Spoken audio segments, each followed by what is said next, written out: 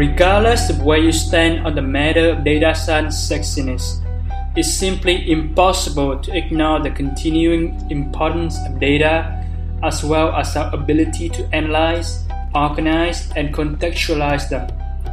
Data are changing how our businesses and societies function. They are being used to solve a ton of interesting problems and shaping the questions we can ask of the world around us. Hi, I'm James Lee, and this is DataCast. Join me for raw conversations with practitioners from the worlds of AI, machine learning, statistics, and data science.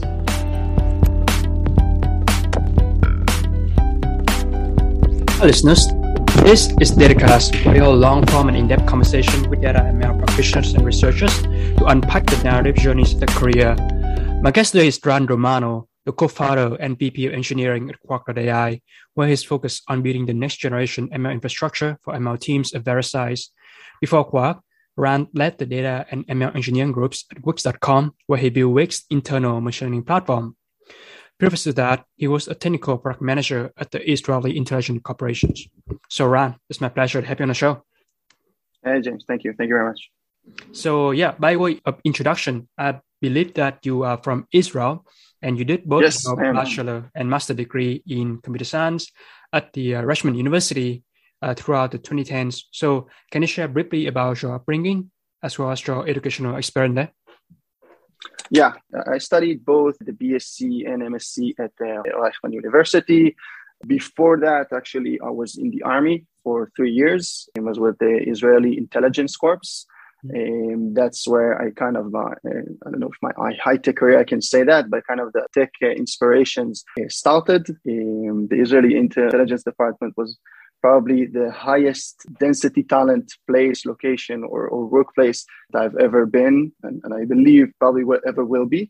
And that really inspired me to do something related to building things in terms of technology. And this is why I actually went to both the BSc and an MSc at the Richmond University, where they focus a bit more on the practical side of computer science, of software engineering. I'm curious, so you mentioned you spent time working as a technical PM for the Israeli military, right? Yeah. What does that job entails? What are some of your tasks to support the army? Can't specify too much, unfortunately, but the general idea, it wasn't called the product manager. It was more called like a technical project manager. But as I grew up, I understood the definition is pretty much the same. The idea, my role was to kind of bridge the gap between the more intelligence-oriented personnel at the intelligence between the technical side, the people that actually built the systems, okay, that the intelligence folks were developing, okay, and kind of bridging that gap, understanding their needs, translating the needs into actual systems. That was part of my role. And I think that, a PM or product manager is something that is kind of more of a common term these days for this type of position. I see. So translating some of the intelligent requirements into actual concrete technical systems. Yeah, it was actually a lot of the times just, being a translator. Okay, I need this and that capabilities. Please build it to me. No, why would I build it for you? It's such a stupid question. So I was the mediator in a lot of these conversations. Yeah, and I think that having that skill set of understanding the business lingo and the technical language is definitely valuable as you move on towards later on in your career. So you mentioned you study computer science at Richmond University. Do you recall any of your favorite classes that you took? So my favorite class, one of the favorite classes was, of course, machine learning, introduction to machine learning. One of the courses that we had over there was really, this is what kind of this and probably Anduenji introductory course sparked my interest in machine learning. Another course that I really liked was graphics. And that really kind of blew my mind. Like we built a ray tracing engine, we built like a small computer game. So building on these rendering engines, all types of things that actually, you can see the actual pixels on your screen. Most of the time I did backend. Most of the time afterwards, I'm mostly doing backend. So having a graphic course and actually building something that you can visualize, that you can show is actually a really cool experience. Thought about going that direction, but that I passed on that rather fast. See, machine learning, computer graphics, be able to see the concrete engineering work being translated into a visual that you can see, right? yeah, the first time when on the ray tracing engine, when we draw a ball on the screen, a ball that is 3-dimensional was wow. I was really proud of myself. Perfect. Yeah. You study CS from university, and for your first job out of college, you work as a software engineer at VMware's cloud provider software business unit. What were some of the major projects that you contributed to during your time at VMware? So the project that I was working on was, I don't actually remember the full name, but if I remember correctly, it was a CSP. So it was Cloud Solution Provider. It was part of VMware's initiative to build more cloud-based solutions or cloud-based integrations for their hybrid cloud, or what they called initially hybrid cloud, but which was very my first steps in the software engineering world. And I must say that I learned a lot from that experience, but mostly not for the good part. Like I can share that it's evident from what I say that most of the part we didn't really know, like the engineering team in Israel was really disconnected from the product side, who was at Palo Alto. And this was valuable lessons I learned while managing those teams, while engineering and also product teams. These two functions should be probably in the same place, should be co-located, and should be very much close relations, because otherwise the engineering part, like this was my experience. A lot of the time, I just had no idea what I was developing, for whom I was developing, what is the timeline, what's the urgency of what we're doing. And that, like, I thought that's the standout. But as I moved on to Wix and to other companies, I understood that this wasn't a good practice. Okay? You can't just have people tell you, listen, I need this API and that API. Okay? One of the key takeaways I took that I'm trying to apply every day in what I do is that the engineers, the data scientists, no matter what, should understand the impact of what they're doing, should understand who they're developing and why they are developing. Otherwise, it's just full mess. It's disconnected, and people churn from, at least my group, at a very high rate.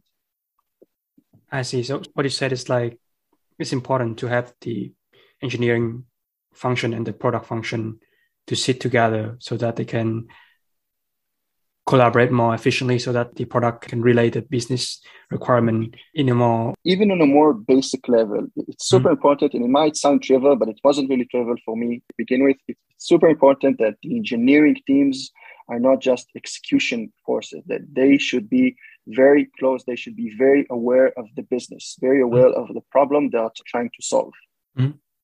Yeah, especially in remote teams, in remote teams, because we were the remote team. Yeah. The Israeli team, we were the remote team for the Palo Alto site. I'm just curious, right now in this remote environment, how do you suggest engineering to be more closer to customers? Should they just like sit in customer discovery call with sales and business? That's a great question. I can attest from what we're doing at Quack. Mostly engineers, or at the moment, like rather a small company, they don't usually sit in a lot of discovery demo calls. This is mostly a sales job, or sales or solution architect, these are types of things, but they're very close to the customer in few other places. One, for direct support. In many of the cases, they actually go on conversation with the customers and try to help them solve the problems, trying to help them with using our product the best. And more than that, even on the engineering timelines, when we're actually developing something. So I'm usually very stressing out that this feature was requested by that customer that needs to do this for his business use case. Okay. And then when the engineer finishes developing that feature, so I usually go on a call with the customer and says, this is the guy who developed your highly requested features, because I want them to understand there's someone behind that customer request. I see. So like both from support function and then also from...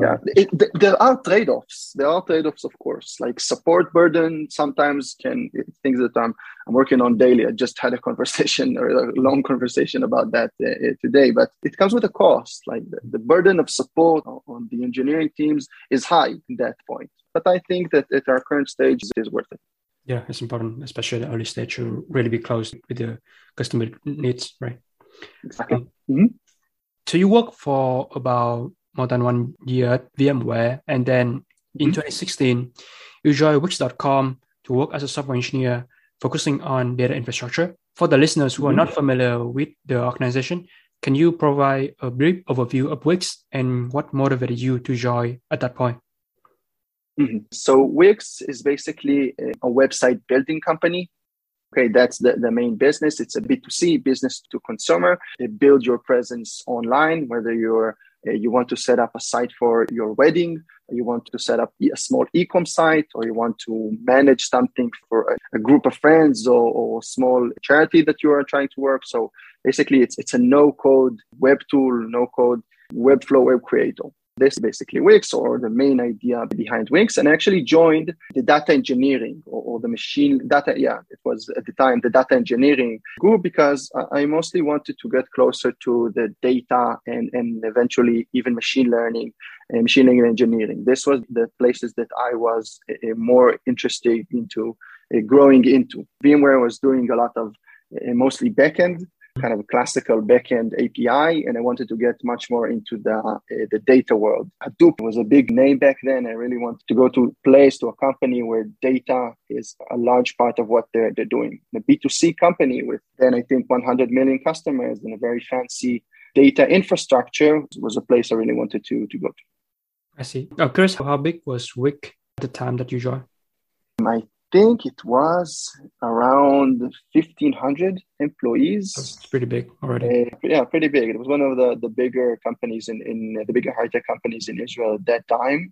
If I remember, last year's we have a lot more, but yeah, it was one of the biggest Israeli companies. And also another point to what you just asked, that I wanted to join basically a company whose headquarters were in Israel, partly because again, that burning experience that I wanted to be close to the base. I wanted to know what I was working on. I wanted to understand what product am I delivering. The world, there still is a lot of enterprise, a lot of companies that have development sites in Israel. We have Apple, Google, Microsoft, Facebook. We have basically Amazon, all of that bunch. But I wanted to join an Israeli-based company where the headquarters are here, where the heart of the company, both the business, the product, the engineering are part of Israel. Yeah, I think in a remote world, it matters less, but in 2016, it mattered a bit more, I think. Yeah, for sure. Yeah, it sounds like you want to work at a company based in Israel and also want to sort of transition more into data engineering from your moving from backend to data engineer and eventually ML, right? So that's the sort of main motivation for joining Wix. Mm-hmm. So at Wix, you actually led a team of software and data engineers in building an end-to-end big data and machine platform that was designed to address the end-to-end machining workflow, including components such as data management, model training, model experimentation, model evaluation, model deployment, as well as model serving and model monitoring. Would you mind going over the architectural design of this platform at a high level? Yes, but even before that, I want to go over the motivation a bit on what was behind that idea of even building that platform. So I can go through a bit on the evolution of data and machine learning at Wix to give a bit of context. So I joined the data infrastructure department. Basically, it was something like around 5 people where we very much focused on data infrastructure, on building self-service tools for the data consumers at Wix, where we had a lot of data consumers. I like to think about it as the way that we were kind of a small B2B company inside of Wix. Our customers were Wix's data consumers, which were, I think, the top around 250 analysts, 100 BI developers, data engineers, and a few other 100 product managers, which weren't really our customers. But our main customers were data engineers and analysts. So the idea behind everything that we build is that we have to make everything self-service. We can't really build a data infrastructure where every analyst that wants to understand a piece of data, I want to integrate a piece of data into the platform, should come to us, because we were a small team and there was no way we can scale with the business. We didn't want to scale in headcount, with the business. Okay? So the entire mindset was self-service. How do we create a tool, or how do we create a platform that basically no one should talk with us? Okay, that if you want now to integrate a new event into the system, we call them BI events. For example, you created a new functionality in Wix's restaurants. Wix had a restaurant component, so you wanted to track the add dish, for example, button. So if you wanted to analytics functionality to the add dish button, so we wanted to give an SDK for the backend developer that should implement this functionality. Mm-hmm. And from there on, it should just magically appear in the Wix's data lake. okay, without any manual intervention from us. And that required a lot of building tools and even internal UIs for the backend engineering teams and for the analysts. Okay, so this was the general mindset for the data infrastructure. And after, I think, a year and a half around that, we started noticing there's also a big gap coming up in these sort of areas for data scientists. Data science group at Wix was growing fast from, I think, 10 to around 20, 30. And before I left, I think it was something around 60 people. And basically, they had the same set of problems. They were growing way too fast. They lacked the proper infrastructure in order to deliver their models, their solutions into production. So we thought about, okay, let's replicate the process. How can we, as an infrastructure group, give the data scientists the tools to, and that was the vision of again, connecting it to the ML platform. That was the vision of Wix's ML platform. How do we give data scientists, and now we call them machine learning engineers, but it wasn't really a term back then, 3 years ago. Sorry, not that long ago, but we thought about them as data scientists. How do we give them the tools to build, deploy, maintain, and monitor machine learning models in production with minimal engineering effort? Okay, This was kind of, when I did a presentation, this was my one-liner, my vision. Hey, if a data scientist needs to talk to me in order to get his model into production, then I failed. And then I did something wrong. So if he doesn't even know I exist, great. That's a great place to be in. Yeah, thanks for sharing the motivation. Can you briefly walk over the architecture design of the platform? I didn't have a chance to watch over the talk that you gave. Basically, there's data management, there's a view system, there's a model repo, and also the prediction service. Could you mind going over some high-level component of that platform? Yeah, sure, of course. So as you said, let's go over that in that part.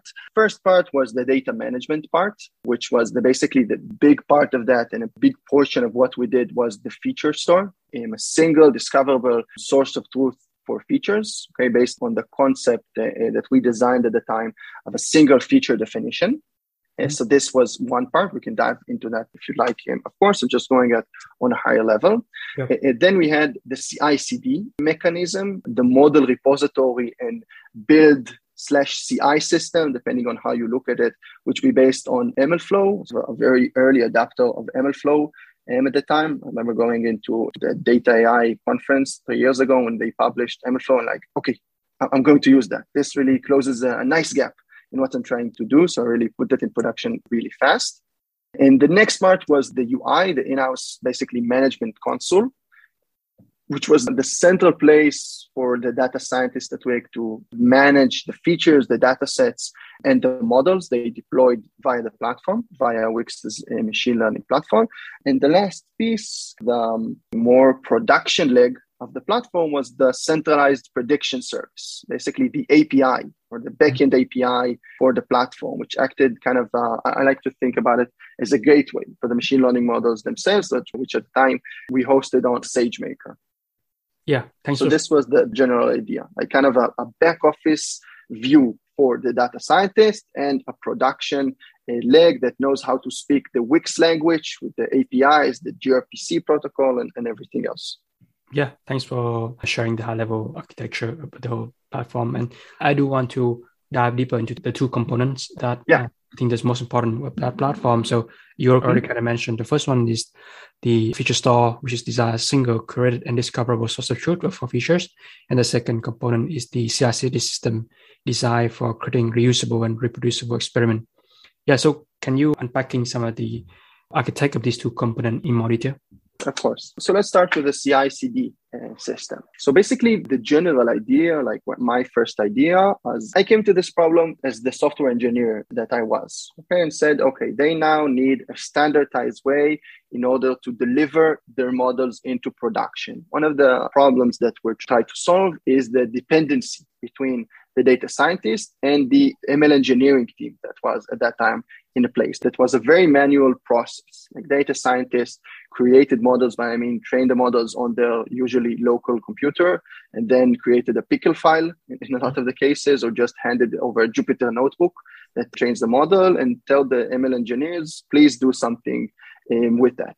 And that was a lot of the life cycle at the time. And we wanted to really reduce the dependency, give a tool set for the data scientist, or give a standard or a certain structure for the data scientists in order to deliver their models faster into production. The idea is please create an interface, please inherit from a certain base class, like we did, all the models were in Python. So please inherit from this specific base class, use Wix build CLI, then you'll have a deployable Docker container, which you can deploy via API or via the management console. That will create a model endpoint behind the prediction service, which exposes a REST and gRPC API that the larger Wix ecosystem can now speak with. Okay, instead of going through that very kind of famous right now, I think, ping pong between data scientists and engineers that, okay, this is a pickle file, please containerize it, please make it an API, version it, and all of these sort of things. So the idea was, again, create a build and deployment system to automate the entire procedure. This was the idea for the CI/CD part. And the second part was the feature store. Okay, so the feature store came from, I think, 2.5 motivations. One, we had a very big project with, I don't remember if it was premium prediction or churn prediction, that on every new iteration of the model, every time that the model switched hands, there was a large effort around feature engineering. And by feature engineering, usually what that meant was a lot of SQL scripts, creating data sets and creating tables. And the problem with that was that these SQLs were very hard to maintain. Okay, the data sets that they created weren't very reproducible, and they couldn't even be shared with other projects or other models that were deployed at that time at Wix. Like predicting premium, if a user is going to upgrade to premium, or predicting churn, used a lot of the same features. There was no really way to connect the features to reuse the same feature definition. Okay, so the idea was to create a single discoverable source of truth of features, which is a feature registry, again, with the UI and with the management platform in order to control that, in order to understand which features the team already created and you can just use. And the second part was eliminating a lot of the manual work that the engineering teams did in order to translate the features that the data scientists wrote in SQL to production, okay, to translate them into API calls. This was especially hard for online models. Why? Because what happened, and we see that in a lot of other companies, data scientists, again, or machine learning engineers, build their features on top of analytical data sources. Whether you have Snowflake, you have BigQuery, you have Redshift, you have all of that analytical ecosystem. Okay, so we create feature engineering pipelines, whether it's on SQL directly on top of these data warehouses or in Pandas or whatever way. And now when you want to deploy that model specifically as an online application, then you need to adapt those feature pipelines into a production flow. Suddenly, you don't have BigQuery. You don't have Snowflake in production, right? You need to answer every prediction request in order of milliseconds at the time. So you can reuse that technologies. So the idea was, how do you bridge that gap? How do the data scientists still have ownership on the feature engineering part, but still we create two legs for them. One leg should be for model training, and the second for model serving. This was the general idea.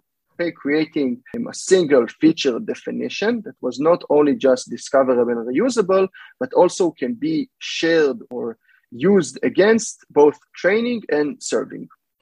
This was a big problem at the time. Yeah. And the idea of the feature store that was built at Wix was kind of what we called a virtual feature store. A lot of the feature stores that we're seeing today are very highly materialized feature store that they actually persist all the data all the time on a dual database architecture. This is kind of the feature store 101. You save the data one in an offline storage, whether it's Parquet, Delta Lake, Iceberg, these sort of things. And second, in a key value store, Redis, Dynamo, these areas, you have the feature values persisted over there. And in Wix, we took a bit of a different approach, and we actually wanted or materialized these features only when they were requested, only when we needed to generate the data set, or only when we wanted to create a prediction in real time. I see. So the benefit of virtual feature store versus materialized feature store is that it's something I'm still debating today, but it had three obvious trade-offs. First benefit, I would say, is that in Wix there was something around, when I left, around 5,000. I think there's something like 8,000 features, feature pipelines. So having 5,000 features or 8,000 features all the time materialized, both to an online and the offline, on top of 3 terabytes of data per day, can cost quite a bit. Be very expensive, and a lot of data is moving around, whether feature pipelines are getting broken. So a lot of moving parts, a lot of data moving around everywhere. So it's high maintenance and it's very high cost. So this was an obvious benefit. You might have 8,000 features, but basically a feature, once it's created, is just a definition. It doesn't actually do anything. And so that was very cost effective. But the main downside was, especially for the offline feature store, was that it was very time consuming to create data sets. Actually, this was a large portion of what my team did at Wix, trying to optimize, trying to find kind of a middle ground between the non-materialized approach, which worked well, and the materialized approach that would have saved a lot of time on generating data sets. Because it's very annoying to try to generate a data set to train a model and having to wait 1 hour or 2 hours just to, okay, this data set doesn't really work. I need to create another one. So the interactive experience of that feature store in that specific architecture wasn't great. This was something that we wanted to work on, and we eventually thought about, but I haven't got the chance to implement some kind of a hybrid architecture. This is actually the place that we're going with Quack, where you have several features that are materialized, fully materialized, and you have several features that are created on the fly, created or materialized only when needed. Yeah, and we'll talk more about Feature Store later on in the conversation when we discussing your current role with Quarks. Before that, so thanks for sharing the details of how your team at Wix built out this CI/CD system as well as the Feature Store component. Actually, when I watched the talk that you gave, towards the end of the presentation, you concluded with 3 key lessons for organizations looking to build an internal machine learning platform. Number 1 is that software engineering practices do not always play well with machine learning. Number 2 is that data management for online models is very challenging. And number 3 is having a good way of monitoring model KPIs in production is crucial. So yeah, can you briefly explain this lesson in more deliberate detail? Yeah, of course. So the first one, software engineering practices don't always play with ML. So as I said before, I approached the ML engineering problem at the time from a very software engineering perspective. I said, okay, build is a concept that works extremely well for traditional software products, for traditional software projects. Why shouldn't it work here? Okay, same notion of a build. When you commit something to Git, then it triggers a build operation. You have deployable image and all of that. Okay, so it did work, but not to the naive notion that I believed in. Let's take, for example, the build process. My naive notion of doing an ML build, actually invoking a training procedure on every push to and every change to the model code that was pushed to GitHub was kind of problematic.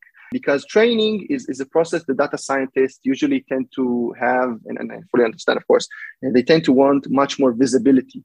They want to inject parameters. They want to stop doing that in the middle. They want to run hyperparameter optimization, right? So they like running multiple builds in parallel and all these sort of things. Okay, so kind of hard saying, okay, build process, this is what we're going to do, and not trying to adapt those concepts, those well-defined concepts that work in other domains, not trying to adapt them into the ML world was a key lesson that I specifically learned. It was my mistake. Yeah, I see. My lesson learned, I don't know if I can call that. And the second, data management for online model is very challenging. This is basically, again, the concept of a feature store, which was an evolving term. Okay, how do we now create an online feature store? How do we keep it very much aligned with the offline feature store? How do we mimic all the feature engineering parts the data scientists are doing with pandas? How do we understand if they can scale well? They meet latency requirements. So adapting feature engineering processes to online models to meet production SLAs was a very challenging issue that we faced a lot. And the third one was, having a good way of monitoring model KPIs. So one of the good decisions that we made to begin with was always having eyes on what the model is right now doing in production. It's something that we're seeing actually not of companies did back then. I'm seeing a lot more companies doing that right now, is actually kind of logging aside what their model is right now doing, like what the model got as input and what the model produced as output. Because I saw teams, even big companies, saying, I deploy a model into production and I have no idea what the actual engineering teams are giving me as input and we are providing as output. I just don't have it anywhere. Okay, so just this simple notion of logging every prediction request, kind of transferring into a data lake and having it queryable by SQL, something that we did from the start, and it was very, very valuable. I didn't understand how much valuable it will be, but this was the basis for the entire iteration of how you gradually build and deploy better models into production. Just having logging and an SQL interface for data scientists. Yeah, perfect. Thanks for recapping some of the lesson in details. You spent close to 5 years at Wix, right? I'm curious, towards the end, right before you left, what was some of the impact of the ML platform that you have built? What was the impact? So I can share a bit about the numbers. At the time, I think we had somewhere around 200 models. I'm not sure how many of them were online, how many of them were distinct, but we had around 200 models on top of the platform, something around 5,000 features, which was the ecosystem was really booming. It was really great to see that from a data science department that started with 5 or 10 models in production, suddenly there was all these use cases, all these models starting to pop up on top of the platform. As an infrastructure engineer, that was very satisfying to see. Yeah, for sure. Everyone can be much more self-serve. I accelerate the creation and delivery of ML within the business. Mm-hmm. Stepping back into your career before talking about your current role, in your last year at Wix, you served as the engineering manager, overseeing the data and ML function at the company. From the experience of hiring for your team, what are some of the essential attributes of an exceptional data and ML engineering talent? So I had a few teams. I had both teams in Israel. I had 2 teams of data engineers in Ukraine. I can say, I'm not sure regarding, again, level of experience or anything around that area, but something that I noticed and I'm looking actively for now is basically, I call it, doesn't really translate to English well, but like hunger.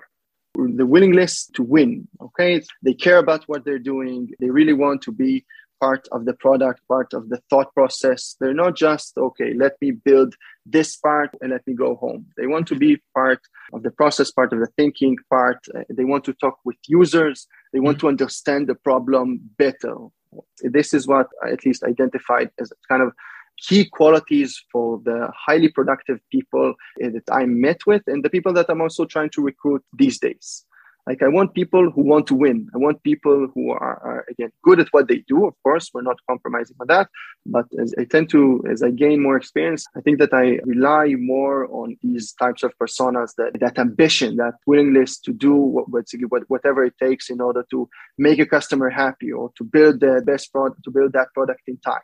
So these sort of more personal characteristics, they matter more than experience. Yeah, in my perspective. I see. Yeah, hunger, willingness to make customer happy, and as well as do things that deliver everything in time. And I think that tie back to your answers in one of my previous questions, which is talking about how engineering can be more customer centric, right? Earlier, we talk about like being supporting customers and really having that mindset about how the features of the product I'm building have a certain business impact, and then that really is more even important in startup environment. Mm-hmm. And we'll talk a bit about hiring later on as well. But since January 2021, you have been the co-founder and VP of engineering at Quark, which aims to build an end-to-end machine engineering platform to automate the machine learning ops. So can you share the story behind the founding of the company? Yeah, it's actually a nice story, I think. Basically, the other 3 co-founders started thinking about this space before I joined. The CTO, Yuval, came from AWS, and also Lior, the COO, came from the business side of AWS. And alongside Alon, the CEO, was the VP data of Payoneer. They thought about what area they want to approach, what area they have added value or an inherent advantage. And they really came into the ML production space, a lot of due to Yuval and Alon previous experience at AWS and Payoneer. And one of the early validation calls they did right when they started the company, they kind of met with data science managers, data science leaders at a few other companies. And they pitched them with a certain like system or PowerPoint of a system. actually. Like few slides, listen, we identified the gap. The data scientists are having hard time being productive because they have a lot of troubles deploying their models into production. Okay, so Yuval, which I worked briefly with at the time at Wix, approached me and listen, hey, we're starting off a new company and would like to hear your thoughts on that. Mm-hmm. So we went up on call and then they said, okay, production, this is the area that we're going, ML in production. It's not relevant doesn't have a lot of companies that actually have a mature machine learning ecosystem, a mature ML product. This is what we're going to build. This is the screenshots of the system that we're going to do. And I just, I laughed a bit and said, okay, please stop presentation. Let me just share my screen very quickly and show you basically the system that I've built for the last 2 years, which kind of manifests a lot of the ideas, if not exactly the same screens that you just built. So yeah, I very much share your passion and your understanding for what the domain is, and kind of went very quickly from there. And I joined Wix as basically fourth co-founder and VP engineering. Yeah, for sure. Yeah, so it sounds like all your co-founders have some sort of background doing data and ML infrastructure. Yes, we do. And that's like main draw that attracted you to join Quark as another co-founder, right? Mm-hmm. I'm curious, like how's the working relationship between all of the co-founders? Yeah, of course. So basically, the main division is that Yuval, the CTO, and I are mostly responsible for product and engineering. I'm leading actually the product and engineering teams, and Yuval is leading the more infrastructure-related teams at Quark, but we both basically are responsible, two of us on the product and engineering side, and Alon and Lior are more the sales, marketing, go-to-market teams. This is the areas where they focus. So this is basically right now the rough division, the engineering product part and go-to-market sales, marketing and operations, of course. So you mentioned as a VP engineering, you're responsible for the product and engineering development, yes, right? I'm actually doing both. I'm actually doing both product and the engineering. Like this is something I learned, Yuval also learned from Amazon, and this is something I also took from the organizational structure at Wix, where we're building it according to companies or business lines. We don't have like a vertical of product and a vertical of engineering. We have basically two teams right now. One team is focused on MLOps related products, the more CI/CD analytics segments. And that team is basically one team that has backend developers, front-end developers, and hopefully product manager and also a product designer. Basically the entire team, the entire business line, and another business line or another company that is more related on data ops, the feature store, in the future, more product lines around that area. And they too have backend, they have front end, they should have a PM. So this is how we're going to structure the organization. Yeah. Even though as an early startup, you already have pretty clear vision of how organizational structure will look like in upcoming years. We kind of, it's very hard for me to say something about upcoming years. In 1.5-year-old startup, there's not a lot of clear cut. But yes, we all believe in that structure. We saw it working very well from our past experiences. And this is how we're thinking about building the company, building basically the product and engineering sides. Okay? It's a question of who we're going, marketing is going to be also part of every product team or not. But a lot of questions around that. Yeah, I see. So let's dive a bit deeper into some of the key capabilities that are baked into the Quark platform.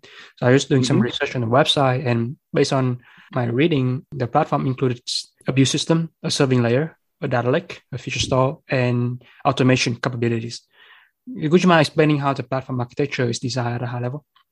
Yes, let's talk about the most high-level architecture. We have two ways which you can use or deploy Quark. One is basically full SaaS version, where you use Quark and the entire stack that you just mentioned. I'm going to dive in much more into basically as a full SaaS solution. And the second way to deploy Quark, to use Quark, is what we call the hybrid solution, where we have basically two planes, a control plane, basically our web application, the entire metadata of what you're doing with Quark, and what we call the data plane or the model plane, which hosts all your models on all your basically data on. Because if you don't want to extract your data or take away your models, so we say, no problem. We can install Quark, we can install ourselves as a SaaS solution, again, with the full advantages of a SaaS solution on your environment, on your VPC.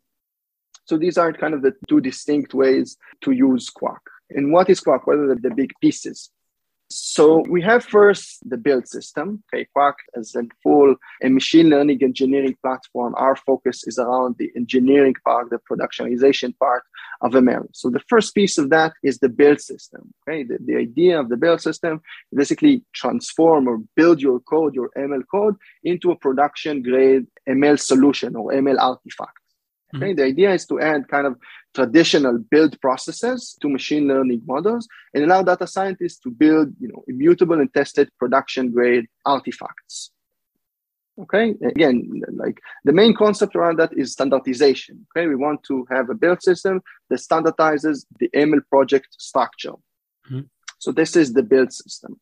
Once you have a build on top of Quark, meaning a deployable model artifact, we move on to the serving layer, basically the model deployment. The model deployment, we have three distinct ways of deploying a model. One is as a batch process, okay, just a regular batch process. Second is a real-time endpoint. And third, as a streaming application. Okay, but the general idea is you can have one build and multiple deployment systems. Okay, you can have a single build and choose how do you want to deploy it. You don't need to add any additional code or write any additional infrastructure if you want to deploy your model as a batch process as opposed to a streaming process. Okay, so this is an important concept for us that we're seeing is something that's very valuable to our customers. Yeah. Having an agnostic way of building a model with no relation to the deployment system. I guess my only comment is more and more companies that start building real-time and streaming applications. So I'm sure the need for those type of inference endpoint are going to be more important. Yeah. Actually, streaming is a very interesting pattern that we're starting to see more and more. Something I'm especially fond of.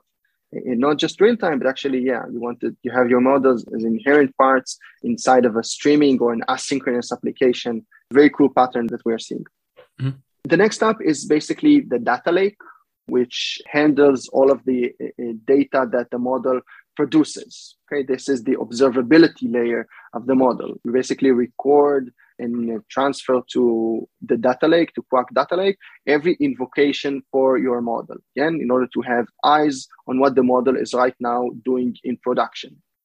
Another part that kind of complements the system is the automations part, which basically gives you the capability to automate a lot of the processes that you are doing on top of Quark. Okay, we see that as kind of a more mature pattern that people tend to use Quark with. I'll give an example. You can build and deploy via the CLI and via the UI, but in more complex or more advanced use cases or more mundane use cases, what you want to do is basically retrain and redeploy a model on some scheduling basis. You want to rebuild and redeploy every month, every 2 months, every week. You don't want to go into the system and build and deploy manually. Okay, so the entire life cycle is something that we automate for you. You can create what we call an automation.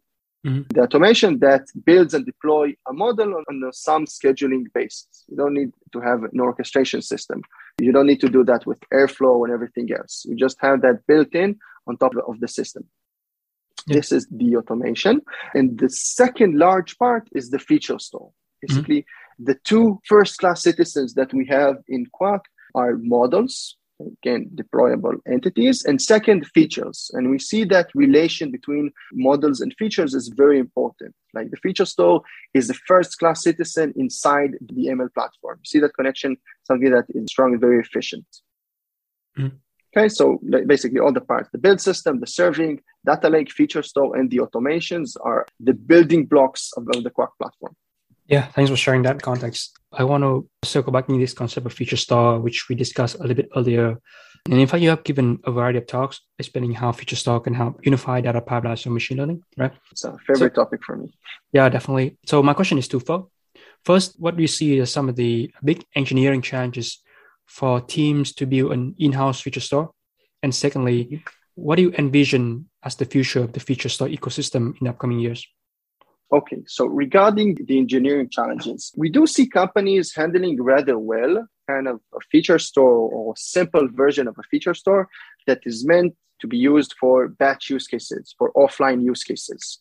Okay, they have the concept of specialized data tables or specialized data warehouses. They're saying, okay, this is not just a regular data warehouse. This is a data warehouse where I persist features, and I maybe create the concept of a point in time in order to understand how feature looked at different time perspectives, different timelines, but they use it for offline purposes. And this is something that we see teams with a lot of data engineering horsepower that do well.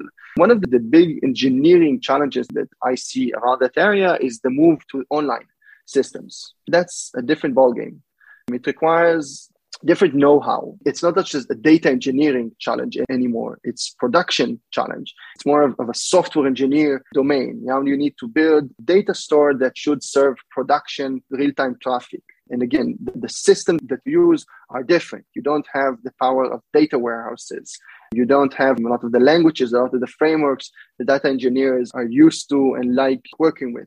So the transition of building a feature store that is only for batch use cases into a feature store that has an online leg, trying to cooperate between those two, and even creating a feature store that supports streaming use cases or that supports, let's say, Kafka as a source. And this is where, companies tend to understand like, okay, this is a big challenge. This effort requires to build a major system.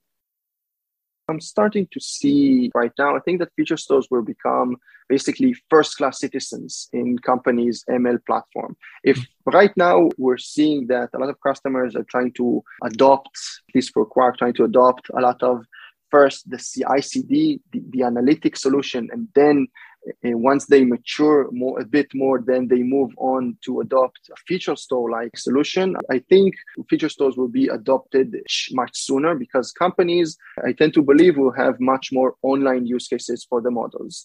And to have real online use cases for the model without a feature store and deploying multiple models with multiple versions at scale is a very challenging task. Once you don't have some concept of a feature store, you don't have to call it a feature store, but you need to have an online version of your data. You need to have an offline version of your data. Very fast, you come up with the basic notion of what we call today a feature store, or just a dual database architecture that persists features in some way.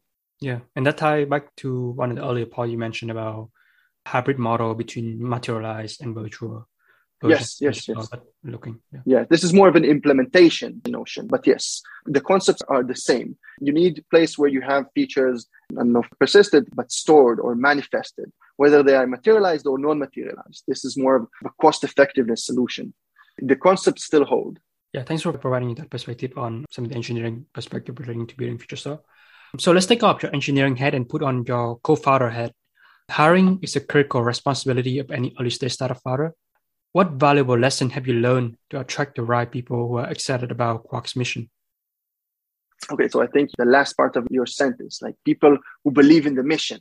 We want to work with these types of people. I want to attract people that understand the impact of what a machine learning engineering platform, what an ML platform can do to an organization, can do to a data scientist organization. So this is people I really want to attract.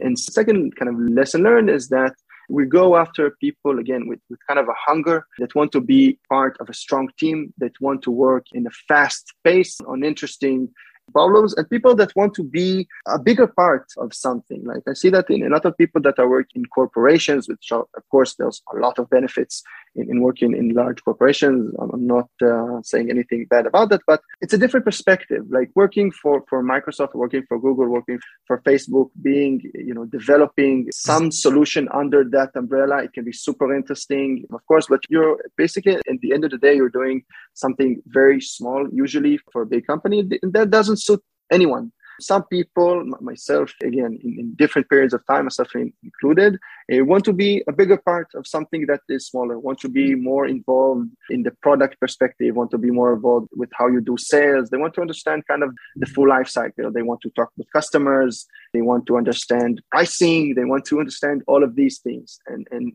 typically, in large corporations, these are opportunities that are less available for them. Again, with all the benefits of working in corporations included. Yeah, for sure. I think that's a pretty common attributes of any people who want to work in startup, which is reset, like that hunger to get out of their respective domain, wearing multiple hats and kind of stepping in the shoes of various other function. Yeah. one of my senior engineers that worked in not in a corporation, but in a big startup, like told me a few months ago that he's amazed by how much built the pace, that you don't have any technical debt hiding your back. You don't have any legacy systems that you really need to support. You don't have, 10 years of engineering that hurdles every move you're trying to make. So the pace that you can go as a fresh, young startup that wants to prove himself and actually doesn't have a big customer base, and yet the pace where you can develop things, you can develop solutions, you can build things is uncomparable. Yeah, that's actually transitioned pretty well to my next question. So you said a startup, like the pace, the velocity is important because you're basically working hand in hand with customers to build this solution together, right? So finding early adopters is notoriously challenging for any enterprise product. What's some of the challenges that your team have to overcome to find some of the early design partners and our customers? So one of the challenges, again, it's not specific to Quack, I believe, is kind of the what you said, the cold start problem, kind of a chicken and egg problem. You have no customers. It's very hard to attract the first batch, the first set of believers, the people that will help you build the first version of the model. So we used a lot of our personal relationships with other companies in Israel. And I must say that the Israeli ecosystem in that manner is simply amazing. I wasn't aware of that until I went out and experienced that firsthand. Like the amount of people that say, hey, listen, no problem. I know that you're very early. I know that you basically have nothing to show for, but let's start. Let's build something. I believe in that. I understand which position you are in. Let's build it together. I'll be your design partner. There are actually companies that really like to work with small Israeli startups in that way. The push of the Israeli ecosystem, that kind of a low bar of entry they propose to young startup, I think that is super valuable for the entire ecosystem, because a lot of companies at these days, a lot of Israeli startups are starting to basically approach these set of companies that are well known to work with the design partners, to work with companies at that stage. And then when they want to go over larger, tougher markets where they have no personal relationship to rely on, so the product is much more mature. You have much more to show for. And that's usually also because of the nature of the Israeli personality, that they kind of say to first, listen, this sucks. This doesn't really work well. I want this, and that. So with that brutal honesty, it's much more efficient to build like a first working, happy version of your product. Yeah, I see. So it sounds like it's really about leveraging the startup ecosystem and other professional network in Israel to build awareness about Quark and, iterate on your product over time. And yeah, that's transition super well to my last question in our main conversation, which is, can you describe the state of the ML engineering community in Israel?